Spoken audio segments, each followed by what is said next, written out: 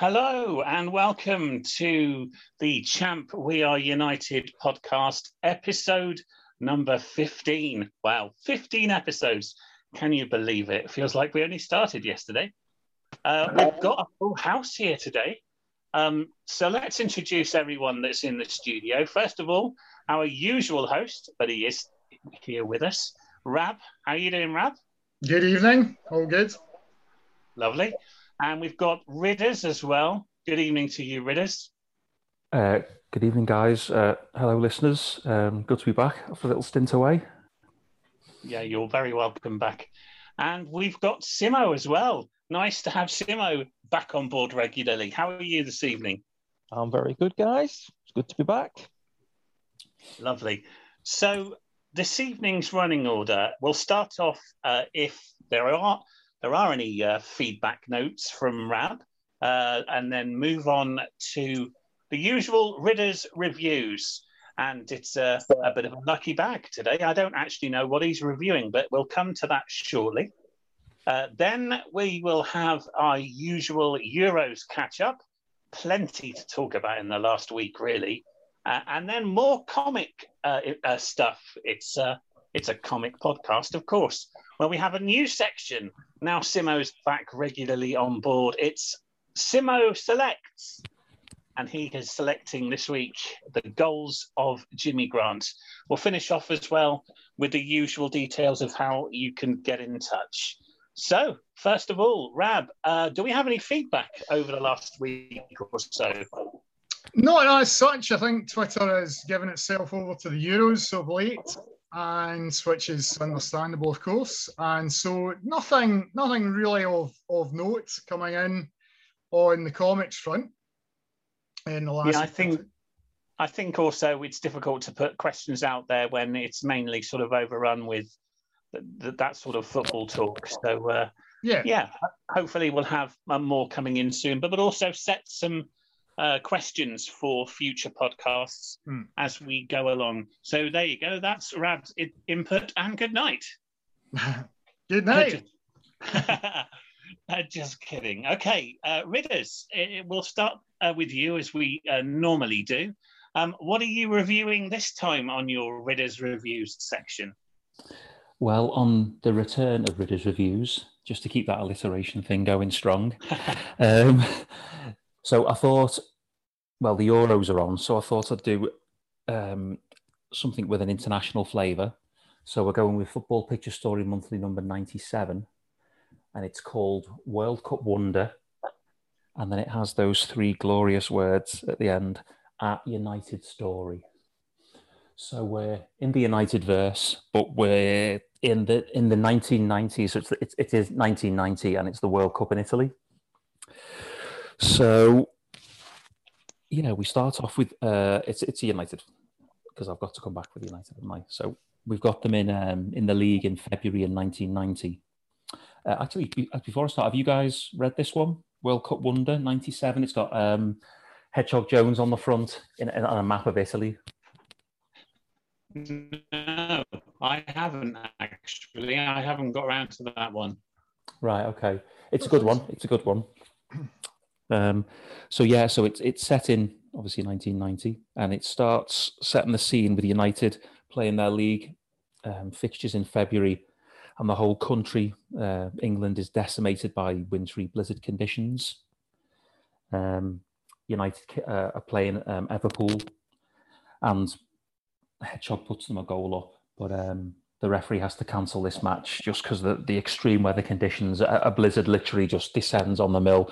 The referee calls it off, and that prompts Joe Pearson the next day to book United to go on a 10-day break and to go and see some sun, maybe do a bit of training, playing a couple of matches. So he picks them to go to a country called Quarid, Quarid, which I think is made up. Excuse my geography. Anyone heard of Quarid? That's made up, isn't it? Yeah. Definitely. Yeah, I think so. Isn't that where you have to go if you feel like you've contract? Oh no, that's quarantine. Sorry. No, and it's nothing to do with COVID either. But it's yeah. So they get booked to go to Quarid for 10 days. So the players get out of the the bad weather and go and get a bit of sun on the back and that, a couple of training sessions and stuff. And Joe Pearson organises it with one of the prominent sheikhs because it's a Middle Eastern country. And you're going to like this. I didn't spot this until I wrote my notes for this review. I've just read it and it's never gone in. But the name of the prominent sheikh who rules this country is Sheikh Mahand. Honestly, look it up. Mahand, Sheikh Mahand, and that's always passed me by. But yeah, so there you go. That's a good one. Yeah. So anyway, so the players arrive, they get off the plane, and Hedgehog's wearing a Glorious Champ T-shirt, which I'd like to think is a good throwback. It's a black T-shirt with Champ on the front. I'd like to think that's a bit of a throwback to their early days. So they've organised a couple of games. They're going to play one of the prominent teams from the country, and then they're going to play the national side of Quarid. Both sides feature a player called Abdul Hassan. He's a winger, like a winger forward sort of player. And when they play the first game, they play Al Sarrar. I think that's how it's pronounced. And this Abdul Hassan will be. Yeah, in brackets. Yeah, and this Abdul Hassan, he dominates the game, and he's incredible. And the United players can't believe how good this lad is. United initially go a goal up against them. I think Andy Bates, the trainer, says, "Oh, this is going to be easy." But then Hassan takes control. He dribbles around about 4 United players, equalises. Hassan again, 2-1. And the United players realise they're up against a real talented player here. Hedgehog equalises in the second half, but Abdul Hassan has really caught the eye. Joe Pearson instantly thinks he's a really good player. So then after that first game, you sort of seeing the players relax around the pool. You see there's a good panel where you see Hedgehog. He buys himself a fez off one of the locals, and then you turn the page and Hedgehog's riding a camel, still wearing the fez, but he's not smiling. And Terry Evans is standing next to this camel wearing a 10-gallon cowboy hat. It's all very extreme fashion again, as they always are with United. Yeah. And then we've got the second game. So they play the Quarid national team. Abdul Hassan, of course, features again, and he's straight away running rings around United again. And during the game, Fred Rimmy's running through the midfield. And as he's about to shoot, a Quarid fan shouts to him, "Bobby Charlton, shoot." And Fred Rimmy, that's a bit of a compliment. But he has his shot saved. And I guess the same fan just shouts straight back, "You're not as good as Bobby Charlton." So Fred Rimmy's getting a bit of stick from the locals already. But again, the story of the match is this Hassan winger. He dominates the first half. In fact, he dribbles around Benny Granger twice, and you just see poor old Benny looking down at the floor saying, "He's making me look stupid." In the second half, he's going past Fred Rimmy, scores a wonder goal. But Nicholas equalises because United, they don't get beat, do they? So it's 1-1. But again, the star of the show is this Abdul Hassan. And Joe Pearson speaks to his club manager about a transfer straight away. And there's a bit of personality about this Abdul Hassan character and in the game and the way he's drawn. And he looks like a character you're thinking, yeah, I think this is a transfer that's going to happen. But what they don't want to do is they don't want to transfer him out of the country because they're preparing for the Italy World Cup. So United leave Quarid. They've had a great time, plenty of sun on their backs. So they go back to the league campaign, but they don't have a great season. And at the end of that year, there's no trophy for United. And as Hedgehog says, that's like fish without chips in one of the halftime scenarios. So we see United finish their season, but then we've got the World Cup on the horizon. But just as the season finishes, we learn that Quarid's manager has been hurt in a car crash. So we enter. So Sheikh Mahand re-enters the story, and he actually asks Joe Pearson to manage the Quarid national team at Italia 90. Joe Pearson takes the job, and he takes Tug Wilson with him as his coach. And I think Joe Pearson's doing it with one eye on a guarantee to sign Abdul Hassan after the World Cup for United. So we go to the World Cup, and there's been nothing about England yet. We just focus on Quaritch's first 3 games, and after Tug Wilson's coaching and Joe Pearson's tactics, they do really well. I mean, their group games, they draw 1-1 with Italy, they draw 1-1 with Brazil, and they beat Spain 3-0. So that's quite some group of death you've got there. You've got Italy, Brazil, Spain, and Quaritch, all in the one group at the World Cup. So I'm not quite sure what happened with the seedings for that one. Something went wrong with the computer there, I think. So we see Quaritch do really well. And obviously, again, Abdul Hassan playing really well, scores a couple of goals. And then we catch up with England. And what we find out about England is that if they beat Russia in their last game, it sets up a Quaritch v England tie, which of course everyone wants. So we go to the England-Russia game, and there's some familiar faces. So in this game against Russia, we see obviously Iron Bar in goal, and Hedgehog Jones running the midfield, and quite a nice tie-in actually, accidental for later. Hedgehog Jones sets up the winning goal for Jimmy Grant, who's also playing for England in this World Cup. And it says he's playing for Glasgow Royals at the time. I must admit, that name didn't ring a bell with me. Does that Glasgow Royals? Is that a... Yeah. That's right, okay. And is that within the Victor mythology time, is it? Yes. Yeah. It comes in right at the end. Right, okay. So I was quite pleased with that. I'd forgotten Jimmy Grant featured in it as well, so we got some nice tie-ins here. But so anyway, England beat Russia 1-0, and it sets up the tie. And it's played, the Quaritch v England game is played at Rimini's Stadio Marconi. And the team name Rimini rang a bell as well. I'm not sure. Rimini, is that from the Trick or Smart story where he's competing with the Spaniard? I don't know whether he was playing for Rimini at the time. But anyway, again, that name sort of jumped out. So when we go to the Quaritch v England game, there's the big build-up. It's like, this is obviously a huge game for Quaritch. This is their biggest game ever. They're playing England at the World Cup. And as the game kicks off, Josh T is also playing for England. And then we see Quaritch playing quite well, England playing quite well, but it's 0-0 at half-time. And in the second half, Quaritch take over. Abdul Hassan starts dominating. Iron Bar makes a great save. And then Omar goes through, their number 9, beats Iron Bar, and a certain Willie Barnes heads it off the line.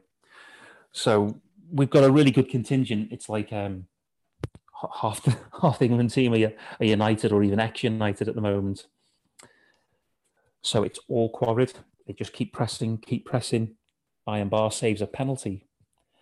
And right at the death, Josh T goes hurtling down the wing and spots Spiky Nut in the middle, as they refer to him. Poor old Hedgehog. And he scores. And England... I thought that was actually the name of the player then for a second. No, we haven't got quite that extreme yet. So as Hedgehog wins the game for England, but it's sort of handshakes all round. Quaritch have played really well. They go home to a hero's welcome. And we see the Sheikh again. I'm not going to say his name again. No, I will. Shake my hand. He offers Joe Pearson and Tug Wilson basically the job for life to manage the national team, but quite honourably, Pearson and Tug are like, we've got contracts back home. But what Shake My Hand does say is that you have honoured us, so we will honour you. And Abdul Hassan will be a United player for next season.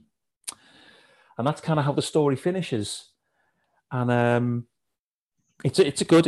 It's Italia 90 and get to see the United players playing for England. But it's a bit of a missed opportunity because we don't see Abdul Hassan ever again. He doesn't sign for United in the next story. And it's a shame because there's a little section halfway through where you see the Quaritch players around the pool and Abdul Hassan has a bit of a know-all and he throws Joe Pearson in the pool because he thinks it's an English tradition. and they're a bit like, well, no, that's the boat race. It's got nothing to do with football. So to me, it feels like it's a bit of a missed opportunity. You know, he's an interesting character, again, well drawn.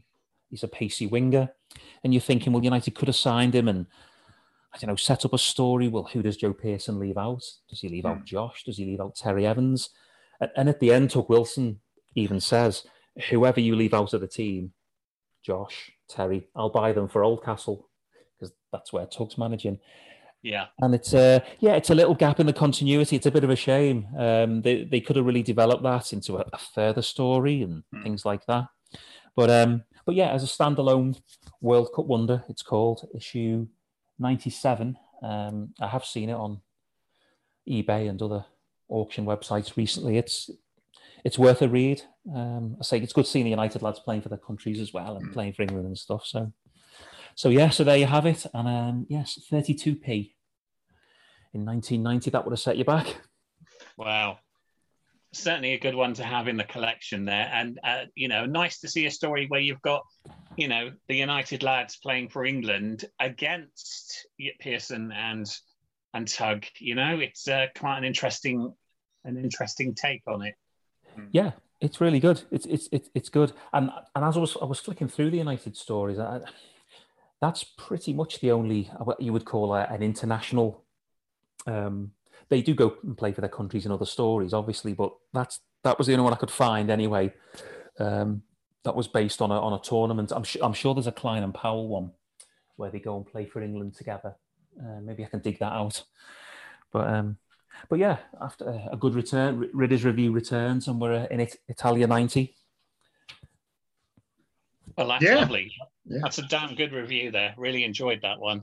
And really, really good memories. But like you said, it's a shame that they didn't follow up continuity-wise on that. But still good to read. Yeah. I say maybe a slight missed opportunity with that character, and that they do kind of develop it, and they're almost hinting at a story at the end where Tug's offering to buy the United player left out. It would have been interesting, but there you go, a great standalone book. Yeah, it was good reviewing it, and obviously shake my hand. Oh dear! Wow. Ooh, different days.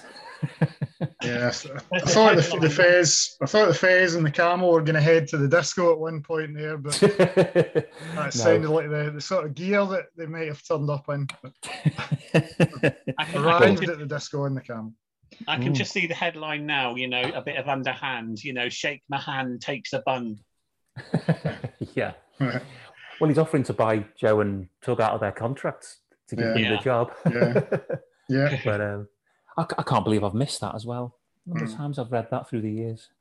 There you go. So Ridder's Reviews will be back with a new one very, very soon. Look forward to that. Definitely. Yeah.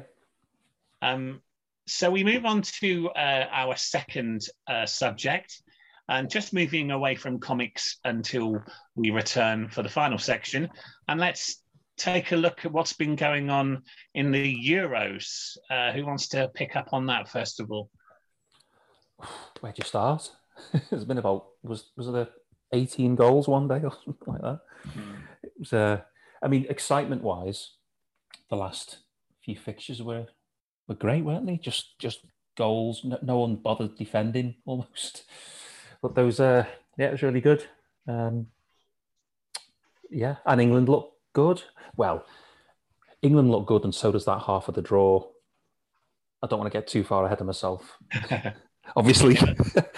But it's, as an Evertonian, it's nice to try getting ahead of myself, at least have some hope and optimism for a team I'm cheering on, But just going off on a tangent briefly, hasn't Rafa Benitez become your new manager today?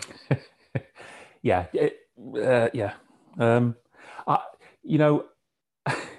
I'm not as against it as quite a few people I've been reading on Twitter and Facebook who aren't very happy at all. My take on it is that I'm not too bothered. He's won a lot. He's close to the area, and both him and his wife have done an awful lot for the Hillsborough Foundation, and did an awful lot in the area. But my take on it is just surely there's a better fit all round. Really, was there no better option than Rafa Benitez. I mean, Steven Gerrard, perhaps. Yeah.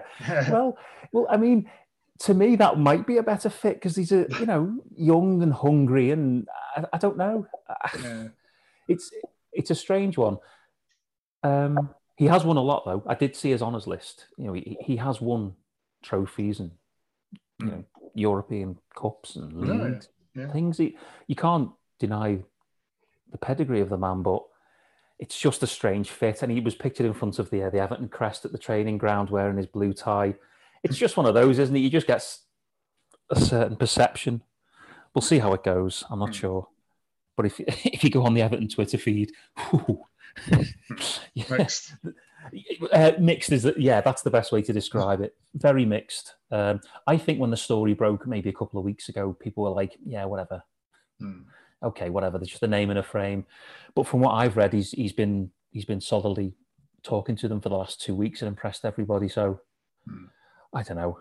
Good luck to him. If he wins us the League Cup once, just get some silverware on board.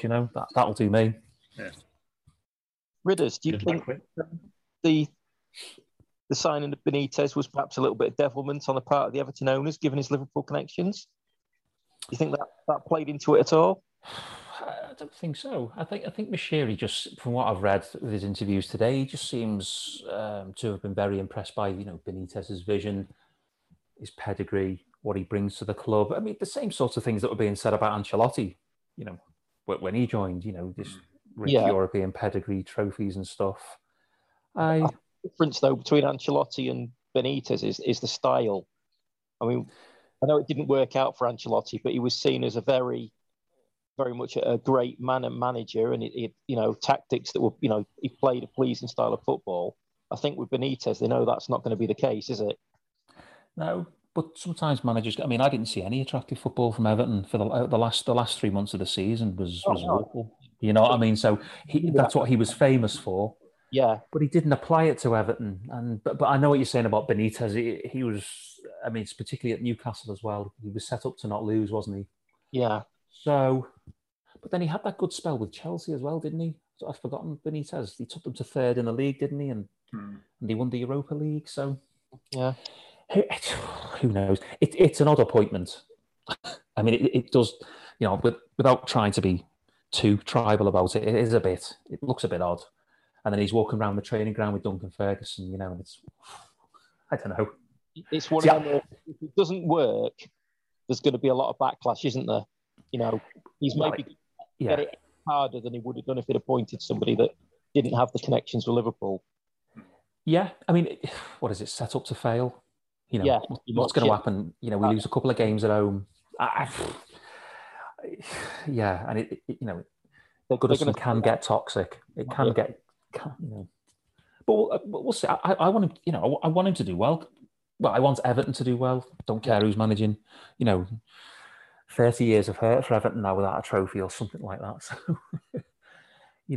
I mean, I hope he does well because I want to see Everton do well because. My son's already been attracted to the dark side. He's already Liverpool. So, you know what I mean? I'm running out of allies. Well, it'll be interesting to follow that as we go along. But returning to the Euros, Rab, Simmo, what stands out for you in the last week? Performance of Switzerland, I would say. Obviously, France took complete control of the match with, a 10-minute burst in the second half. Looked absolutely superb. Looked back to the France that we know. Certainly still at the last World Cup. But the Swiss hung in there very doggedly. They're well organised. They looked a strong team throughout the match. And for them to fight back in the last 7 or 8 minutes to get it back to 3-3, I thought it was by far and away the game of the tournament so far. And you just had that sense, the way the match had swung in their favour. At that stage, they were going to do it in penalties. And the script was perhaps written for Mbappe, very high-profile player, to be the one who missed at the end. Yeah, and obviously, it's a tremendous shot. I think most people would have had France as a stick-on to win the game.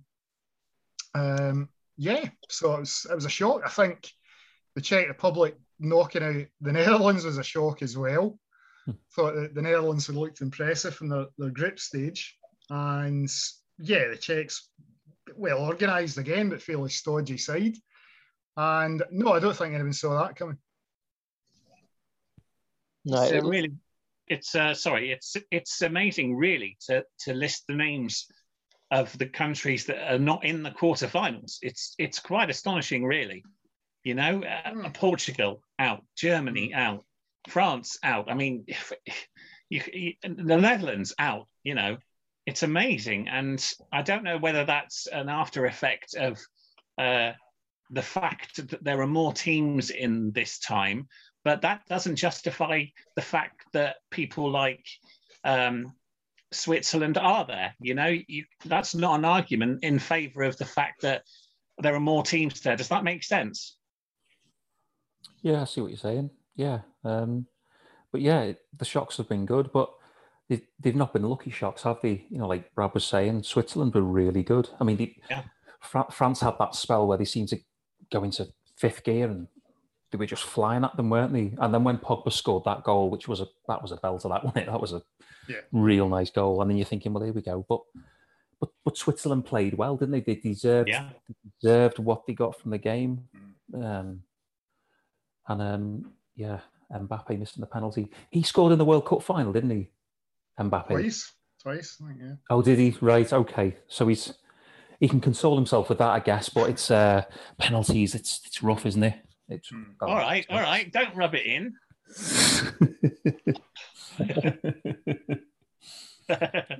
Simmo, what about you? Anything that you want to reiterate the things that other people have said, or is there something that stands out for you in the last 7 days in the Euros? I was just surprised at how many of the big teams just seem to lack that winning mentality at the vital times. You know, it was like the Dutch, once they got the red card, they just seemed to lose all belief and fell apart. I mean, they were dominating the game up till that point.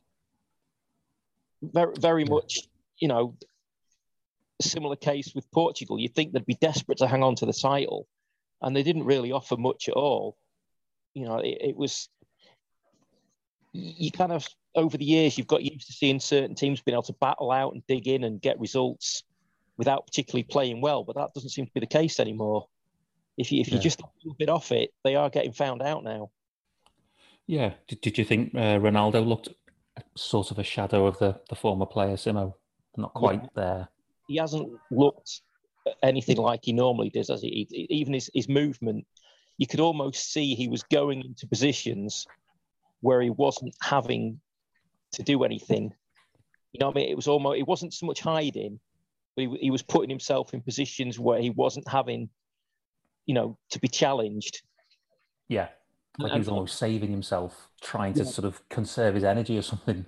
And I noticed that with Modric as well. I mean, he had a couple of brilliant moments in games during the tournament, but there was an awful lot of times where he was like on the periphery and going into positions where he wasn't going to have anybody near him because maybe he was feeling it too at his age as well. I noticed that with him.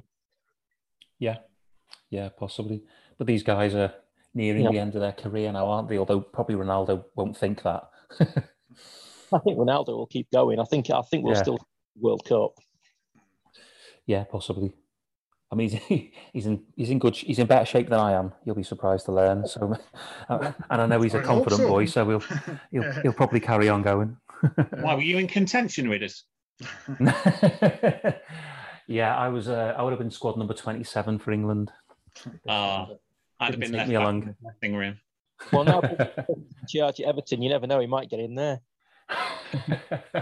Yeah. Well, like I'll keep supporting him on this podcast, and when he listens, he'll know who I am. So, if you were to choose a winner at this stage of the tournament,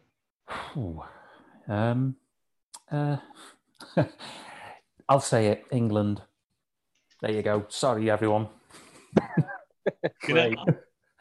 I think, I don't know. It's not, thinking, we're going to do it this time, and then we're going to feel let down. I just have a feeling that the momentum's there. The semis and the final are at Wembley. if Ukraine, they're beatable. Yeah, I think England, to be honest. Yeah. Sorry, Rab. I would go for a Belgium-Denmark final. No, quite honestly, based on the fact I think they're the two strongest sides left in the last eight at the moment. And, Italy-Belgium's a big game. Clearly, the Italians are extremely strong. I think the Belgians can take them, though, and I think Denmark have looked absolutely outstanding. They have a lot of momentum behind them. They've absolutely bulldozed Russia and Wales, 4 goals each game. And looking at the moment, I really do think these two I would pick at this stage to make the final. I think a wee point in the home advantage at Wembley, it is a big thing. There's no question about that. But if you look at the last Euros, obviously France were at home in the final and lost to Portugal. Brazil had home advantage 2014, lost 7-1 to Germany in the Maracanã. So there's a weight of pressure I think comes with being at home, or can do when it gets to later stages as well. I'll never forget that. I'll never forget that 1-7 game. That was just, I've never seen anything like it. But no, we'd take your point there, Rab. And that is, be interesting to see how it plays out. What about you, Simmo? I do have a sneaking feeling for Denmark. When they lost Eriksen in the first game, I really thought that could be them in big trouble, because I wasn't sure who was going to be the person that was going to spark them. But Damsgaard has come in and done brilliantly. The rest of the team have stepped up and just gone on another 10, 15% to what they were. Yeah. I can see them getting through from this half of the draw, even if England do have home advantage. Yeah. I just think that they're too smooth. The other side of the draw, that's a tough one. I mean, I couldn't pick my nose right now, so I certainly couldn't pick a winner out of the other side of the draw. So, I don't think it'll be Switzerland, but I think any of the other three, because Spain suddenly seem to have, discovered where the goal is again. Yeah. But I've just got a sneaking feeling Denmark might just be the freshest if they get to the final. I think the other half of the draw is going to take a lot out of whoever gets through, and that might be the deciding factor. Yeah, I think that's a really good shout as well. Yeah. I agree. Very interesting. Yeah, but it's you're absolutely right about Denmark, and also you almost forget Spain are in there and they have hit form at the right time. So whoever comes through on that side it could be Italy, of course, it could be Spain. I think Belgium, man for man, are the strongest side on that side of the draw, but there's quite a lot of pressure in Belgium as well, because expectations are high and they'll probably look upon it as the last big chance for this group of players to win a trophy. I mean, they are clearly ranked number one side in the world. They have been for some time, I think rightly so. And so the onus is on them to make it good this thing. Yeah, I think they have player for player got the best team. I just do worry about the age of the defence. Yeah. Because they've all been allowed to get old together, and they do look a bit susceptible there, and it's just whether their legs can hold them together long enough. But if they've got to say, for example, they've got to get past Italy and then say they play Spain as well, what are they going to have left for the final? That's good point. No, that's a good point. They could always call on Ridders, because apparently he's been in contention. As well. Yeah. Well, I mean, obviously England have done well defensively so far. Do you see them scoring enough goals to win the whole tournament? It's an interesting question. I don't think Kane really has. He's been missing in action, really. So he needs to turn things around. Sterling is having a fantastic Euros, but. Yeah, but his ball to Muller last night was class. Yeah. I think that's going to went down as the best assist of the tournament. Yeah. Yeah, they need to up their scoring rate, but you know what the English are like. Going on about the fact that the last time we didn't let any goals in the run up was the '66 World Cup. Is that right? Yeah. I think Lineker said that, didn't he? Yeah, and talk about tenuous links and trying to grab at things that absolutely make no difference whatsoever. They definitely need to score a few more goals, and Kane needs to have a better amount of games. Yeah, I think if again looking at some of the big teams there, Italy, Belgium, Spain, the Danes as well. On the matches so far, I would say that each of them probably moves the ball quicker than England, and whether that could be a factor as well, getting into the last 2 or 3 games. Yeah, definitely. Just briefly, go on. I think the problem we have compared to some of the other countries is the way we're set up, because certain players are being left out. The obvious ones being Foden and Grealish. Almost relying on the opposition to make mistakes to create our chances. It's like we're wearing the opposition down and capitalising on mistakes rather than doing something to open the opposition up. And we can be that lucky to rely on that to keep happening. I just don't think nation. I think that's what it comes down to. Yeah, we're stubborn, we'll run all day, but I just think we're relying on other teams to make mistakes to help us win. Yeah, it's a good point. It'll be very interesting to revisit this next week, of course. Definitely, yeah. And more on next week's podcast later. But just before we move on to our final section of the evening, just going briefly back to Rab. He's going to give us the contact details and the website address because he does it so eloquently. Rab, take it away. The website details, www.champweareunited.proboards.com, and you can find us on Twitter under the handle @champ_ARE. Alpha Romeo Echo, as we said last week. Something I do remember from Twitter, just before you move on, in the last week or so, there was a bit of chat because we do now, I don't know if you can see that there, we do now have the mug, which has the Riverton badge printed on the front. Like in that. Very nice rendering of that. And on the back is printed Riverton United. And it's lifted. The logo is lifted straight from the comic. It was also lifted partly from Riddle's Riverton shot.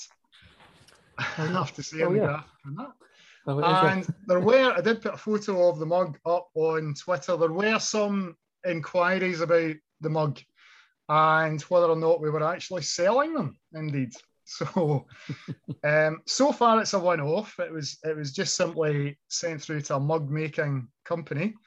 Many are available, but they've done a fantastic job with it, I'd have to say. So that is something we may come back to. You'd be able to start your own business there, Rab. Just about, yeah, cottage industry. And obviously for the listeners that can only hear, that was a thing of beauty. It was lovely, wasn't it? It was. It was. Should we move on to our final section of the night? Yeah, go ahead.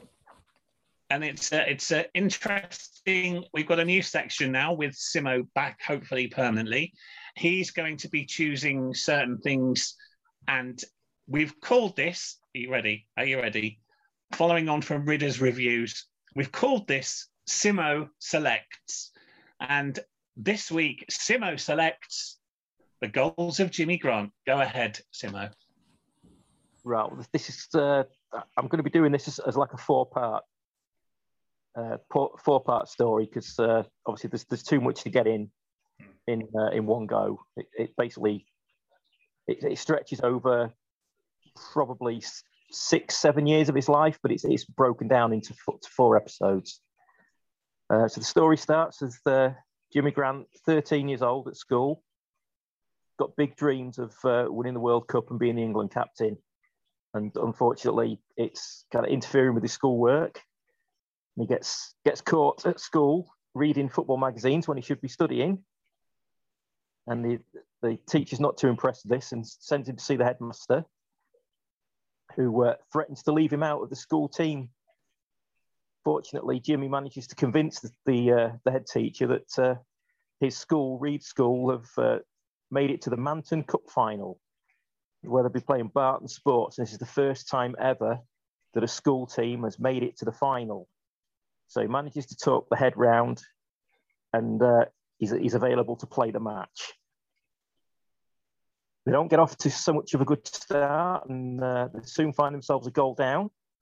Jimmy not being particularly impressed with this, as he's very, very driven, and decides to take matters into his own hands and practically turns the game around on his own, and secures a 2-1 victory for Reed School. It's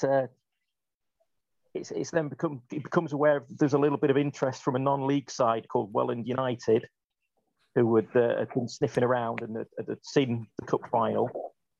But Jimmy's got ambitions well above this level and decides there's no way on earth he's ever going to play for a non-league team. So he carries on playing with the school team. Things are going well. He's bagging lots of goals. He's clearly the standout player.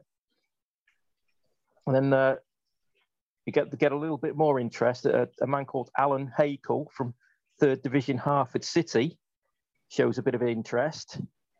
So Jimmy asks for permission to leave school to go for a trial, and he's flatly refused. But Jimmy, being Jimmy, decides that he's going anyway. Gets himself into a little bit of trouble at school for not going, and his uncle finds out, who, as it turns out, is not a particularly nice man.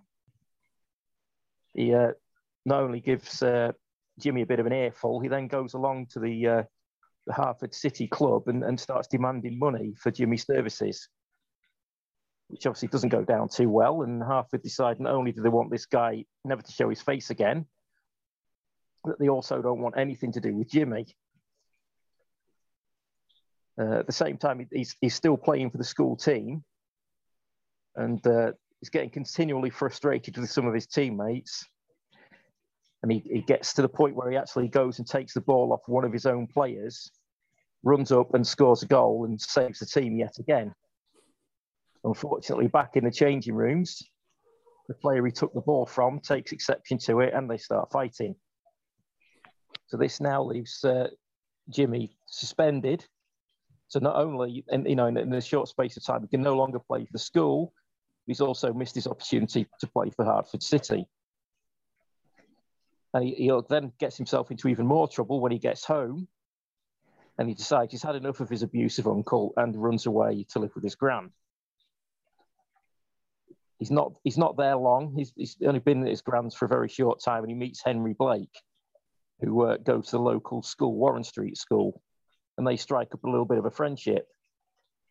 And they're out playing football, and on the way home, Jimmy decides that he's going to call in at the local club, which is 4th Division Donford Rovers, and ask for a trial. When he gets in there, though, his hopes are dashed as he finds out that they won't take anybody on at his age. At this point, he's now 14, but they won't give a trial to anybody under the age of 15. So his dreams are shattered for a short time. So he goes back concentrating on the school team. Again, he's just tearing up trees. He's running riot. He's head and shoulders above anything that they've got. And on his 15th birthday, he decides he's going to go back and give it another try with Donford Rovers. So he gets into a trial, but unfortunately, he doesn't get to play in his favoured centre forward position. So he starts struggling a little bit, and then to make matters worse, he gets himself injured as well. He gets a bit of a knock in a tackle, and that really sets him back. He can't kick the ball properly, he can't run properly, he can't jump. Basically, the trial doesn't go very well, and he ends up being rejected. So again, at this point, it's not looking too good for Jimmy. He seems to be hitting problems, knockbacks all the time. But fortunately, it's going well at school. His friend Henry had been accepted for the trial at Donford, so with him having other interests now, that the school captaincy has been passed on to Jimmy, and he really comes into his own, and he's just like, he's a star. Everybody knows it. And deciding that, playing for the school just isn't enough for him. He wants some other team. He actually goes and tries to get a job for Brentworth Engineering Works. And he's told this is a no-go because he doesn't work. It's a works team only. So he volunteers to take on a job sweeping the workshops out in the evenings just so he can get a game. And he goes down, he has a little, very, very short trial. One of the old players, Slammer, who's been around for a bit, he's very sceptical. He doesn't think that Jimmy can handle this playing against men. But Jimmy soon changes his mind, and Slammer comes to the realization that this guy's going to have his place in the team, and he quickly decides he's had enough and he's going to retire. He carries on playing for Brentworth as well as school, and things are going quite well. And then it turns out that the school have got through to another cup final, and it's actually played on the Dunford Rovers ground.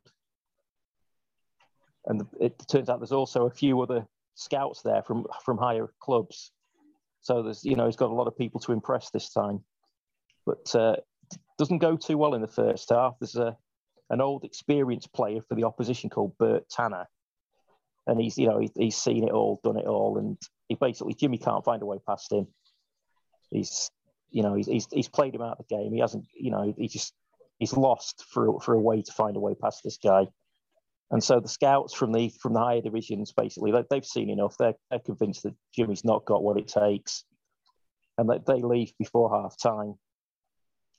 But fortunately for Jimmy, one of the scouts, Mr. Moody from Second Division Brompton Albion, comes across to Jimmy at half time and gives him a little bit of advice as to how to deal with Bert, and tells him that obviously Bert is getting on a bit now. He's had his best years, and he needs to drag him around the pitch, tire him out, and then take him to the cleaners after that, which Jimmy follows that advice. And at first, the supporters are giving him a hard time because it looks like he's just running backwards and forwards and not really going anywhere, and just like giving simple balls off and going across the pitch.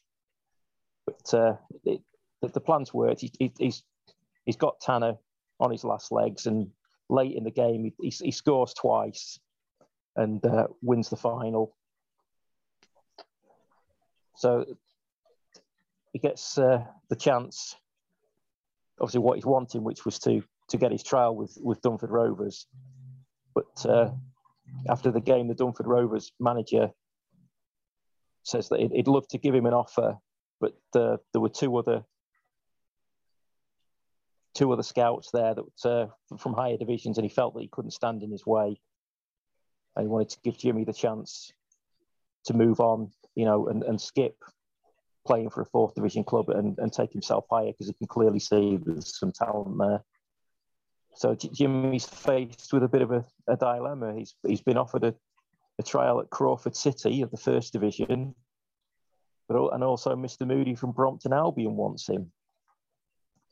So after a bit of soul searching and having to go and look round the clubs, Jimmy, surprisingly, given his ambition, decides to turn down the offer of First Division Crawford and decides to go with Brompton Albion, which he soon begins to regret when he realises that as an apprentice, he's got to clean everybody's boots, and he's involved with helping line, mark the pitch and other things like that. And he's beginning to think he's made a bit of a big mistake. But once he gets his chance in the youth team, he shows what a good player he is, but he does rub some people up the wrong way. And they decide to get their own back on him by playing a few practical jokes on him, by pretending to him that he's been selected for the first team. And they also throw a ball on the pitch for him to practice with, and he doesn't realise that it's just a balloon full of water and soot, so he ends up completely soaked.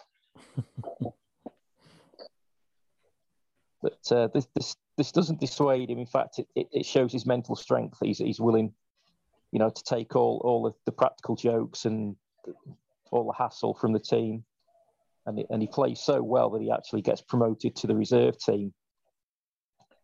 But again, he doesn't exactly make a very good impression to start with, as he doesn't really mix with the reserve team. He keeps himself to himself. He's very quiet. But again, he plays a blinder for the reserves. And by the end of that game, Mr. Moody decides, well, that's it, one game's enough. He's going straight for the first team. So he's kind of, in a very short time, he's gone right from playing for his school right through to playing for the first team of a second division club. And of course, once he gets in there, again, there's nothing seems to be able to stop him. He's got the lot, he's got the skill, he's got the brains, he's got the speed, and he just transforms the club. That they're flying up the league. It looks like they're heading for promotion, and then it gets into like the middle part of the season, around Christmas and New Year time, and unfortunately, Jimmy ends up picking up pneumonia, and he's out of the team for quite some while. He's a good 6 weeks before he's even training again. And in that time, the club's form basically drops through the floor. They get knocked out of both cups. They start to slide in the league. And by the time he comes back, they're really desperate for him. They want to rush him back in.